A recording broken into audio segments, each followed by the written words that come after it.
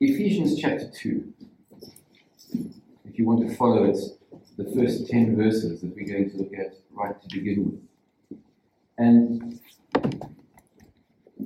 the issue for us is, I think, especially if one has been on the way or on the road for some time, is that we can lose sight of those things that are foundational. Last week we had a look again at the unmerited, unmeasured love that God has for us.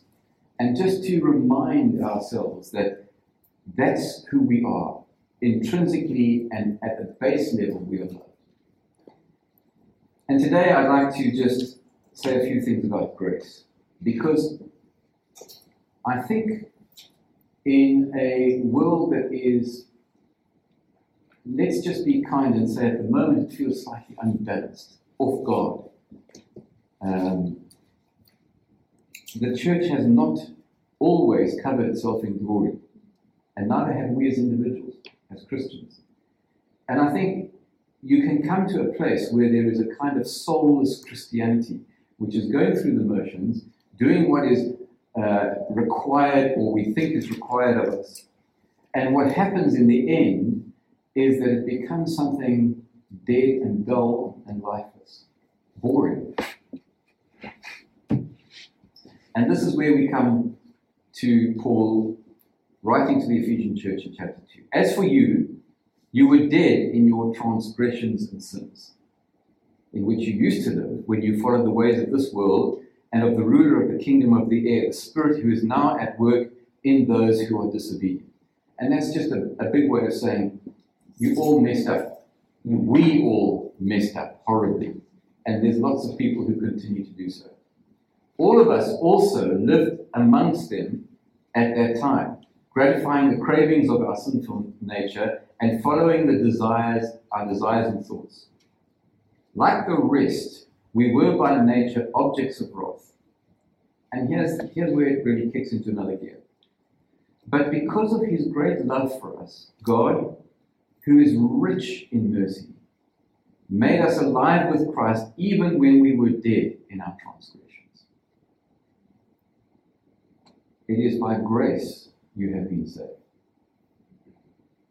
And God raised us up with Christ and seated us with him in the heavenly realms in Christ Jesus, in order that in the coming ages he might show the incomparable riches of his grace expressed in his kindness to us in Christ Jesus.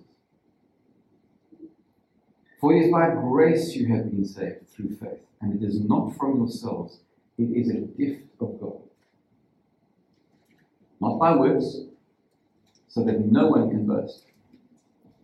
For we are God's workmanship, created in Christ Jesus to do good works, which God prepared in advance for us to do.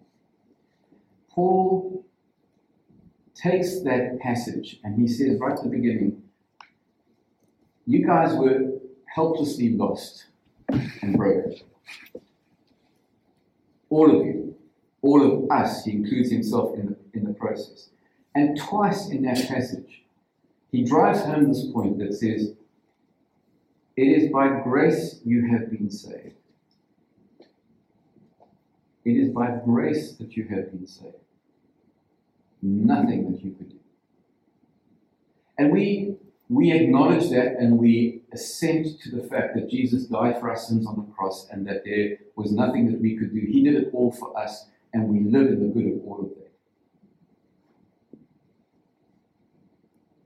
But very often that doesn't sink into the very depths of our being, because we continue to try to energize ourselves to be loved by God.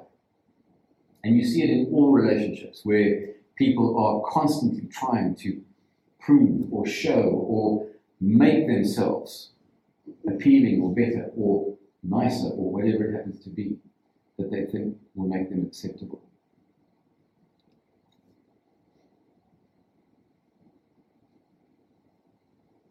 Philip Yancey was, in one of his books, relates a question that Gordon MacDonald asked him. What is the one thing that the church has to offer that the world can't get anywhere else? And he goes on to say that you will find people of all stripes helping the poor, doing soup kitchens, building houses for the homeless, taking in refugees. But he says, and you know what I'm going to say, he says the one thing that you cannot get anywhere else is grace. It's grace. And we live in a world that is essentially graceless most of the time. Because you get what you pay for. And these things are bedded into our psyche. We try to make this how we even train our children. You get what you pay for. Or we say, you reap what you sow. In other words, you only get back that which you have given. There's no free lunch. An eye for an eye, etc., etc., etc.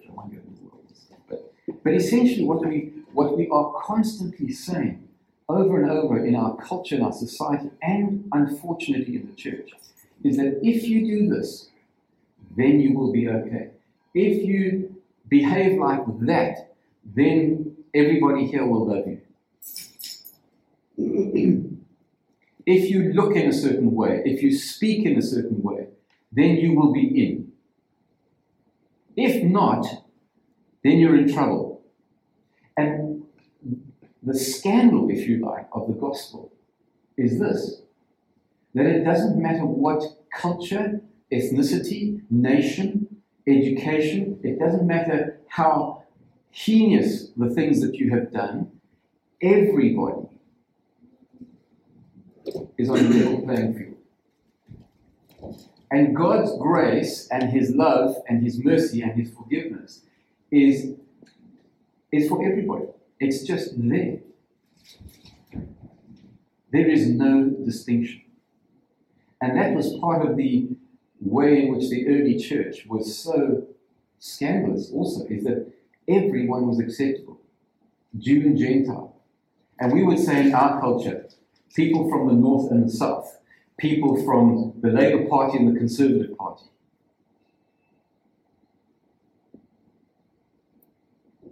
And we won't go into some of the other divides that our society has put there that are really up front and in our face at the moment. You see, the reconciliation that comes through Jesus is a reconciliation of all men to each other, all women to each other.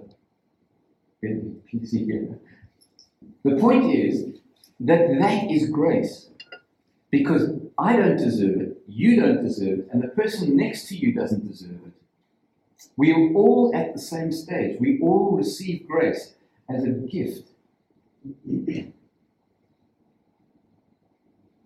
By grace you have been saved through faith. And this is not of yourselves, it is a gift of God. What I have is gift. And so Paul says, yes, he boasts in this, but he boasts and he says, at one point in Corinthians, he says, I boast in my weakness because then I am strong. And really what he's saying is, I understand fully this gift that I've been given, that I receive all that I need to be fully who God created me to be. Sheldon van Auken, I don't know if I said that correctly, but he said the best argument for Christians is Christians. No, the best argument for Christianity is Christians. Their joy, their certainty, their completeness, their maturity, their love, their grace. And then he goes on in the same sentence to say, the worst advert for Christianity is Christians. When they are sour and dull and lifeless and joyless, and they nitpick and they are narrow and self-righteous and controlling and bigoted and all the other stuff that you could list. And yes, all of us continue to struggle with parts of our humanity that are broken and that we've brought into this relationship with Jesus. But the joy is that I am being saved.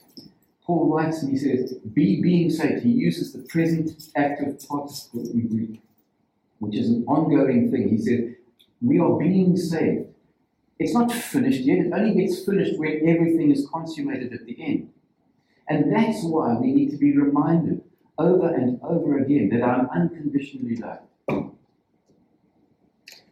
And I can mess up, and I do mess up. Oscar.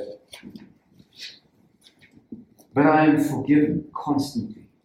I am received always with love. I experience grace.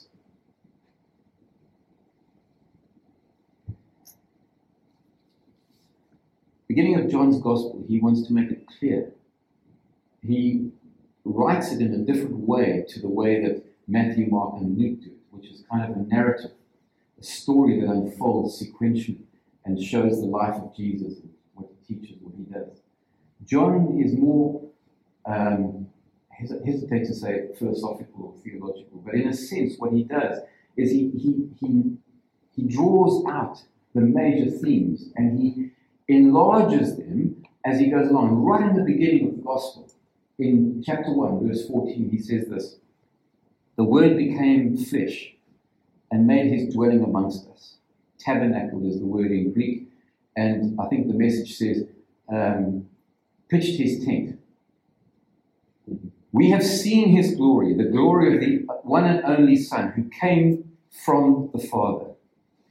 And he adds this, full of grace and truth.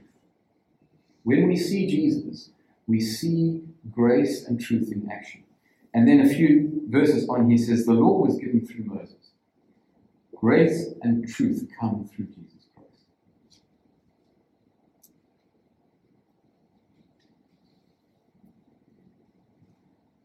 When we understand grace, we build a spirituality that is open, forgiving, free. When we misunderstand grace and we think that we still have to earn our place in the church or with God, then we end up creating a whole new set of laws. We may look down our nose at the Jewish people that Jesus came to, the Pharisees with all their laws. But in the church, we have so often just made a different set. And you're either in or out by whether you make up those laws and keep them. And Jesus said, there's only one thing that you have to do, is that you need to know that you are broken and he's the only one who can fix you. Because essentially our view of God, the way we perceive who God is, shapes how we live, shapes the people we become. And if we do not understand this unconditional love, this rich mercy, this amazing grace, this overwhelming forgiveness, we end up building a spiritual world that is broken. And that's why we come with humility over and over again to ask for forgiveness for the stuff that we mess up.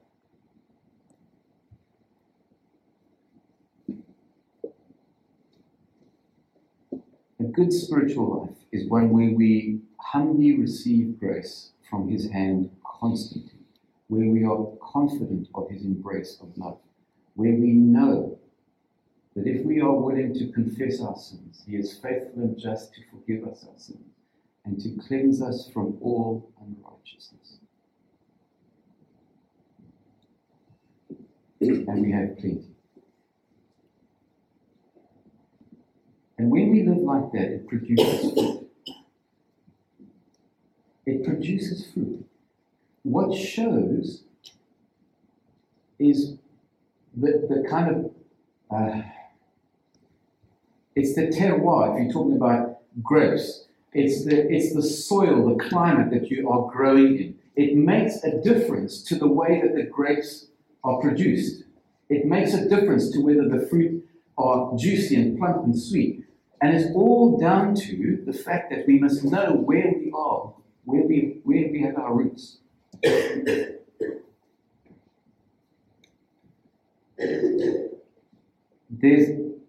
I was thinking yesterday of,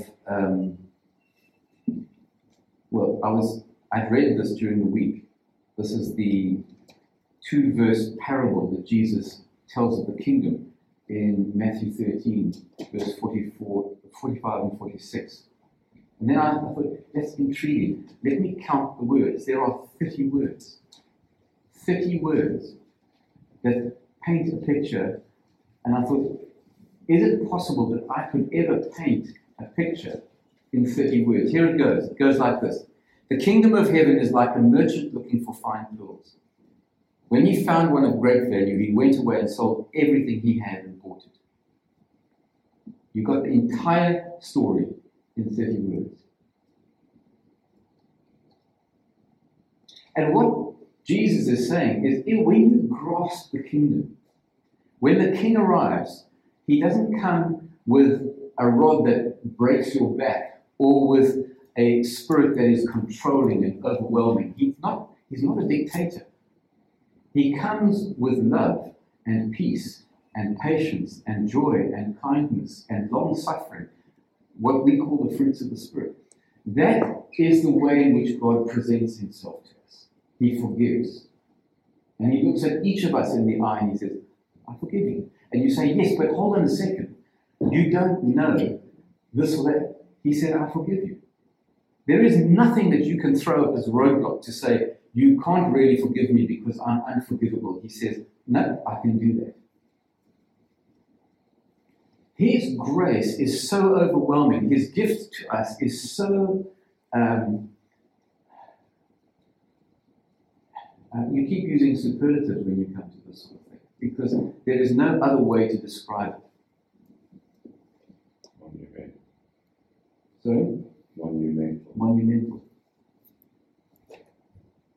And what he's saying is that when you grasp what grace is, what love is, what forgiveness is, it's this thing that you've been looking for your whole life. It's this thing that actually stops the ache in your soul. And you are willing to throw everything in to have just that one thing.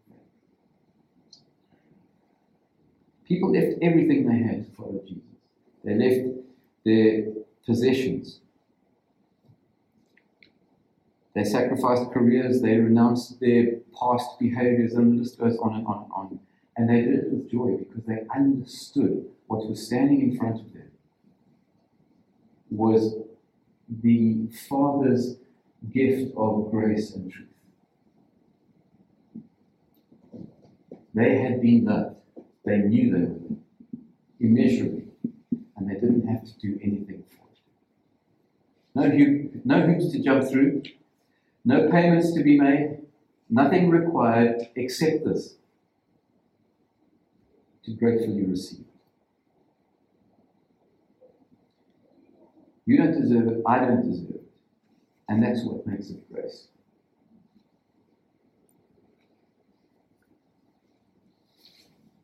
The kingdom of heaven is like a merchant looking for fine pearls. When he found one of great value, he went away and sold everything he had and bought it. This is what Paul is talking about in Ephesians 2. He's simply painting a picture of where we were and saying, it is by grace you have been saved, through faith, and it's not anything that you could do, it's a gift. And we are seated with Christ in heavenly places. His picture is really saying, everything that is Jesus belongs to you now. In Philippians 3, Paul is coming out of a passage in chapter 2 where he's talked about the way in which we are to empty ourselves in the same way Christ has emptied himself. And in chapter 3, in chapter 3, verse 5 and 6 and 7, 8, he begins to say, at one stage I thought I was a Pharisee, I was doing this, I was zealous for that, God was getting a good deal, basically, because of how good I was at what I was doing for him. And then he comes on to say, but whatever was profit I now consider loss for the sake of Christ. He realized that none of that stuff made him more or less acceptable to God. He was accepted. And he said, essentially, that you get to know that, he said, I consider them, for his sake, I consider them rubbish that I may gain the prize and be found in him, not having a righteousness of my own that comes from the law, but that which is through faith in Christ.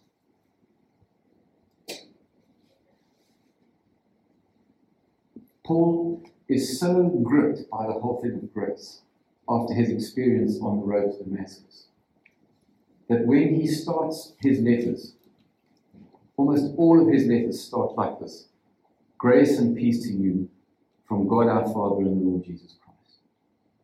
And they nearly all end in exactly the same way. Philippians ends like this: the grace of the Lord Jesus Christ be with your spirit. Amen. The Message puts it this way: receive and experience the amazing grace of the Master Jesus Christ, deep, deep within yourself.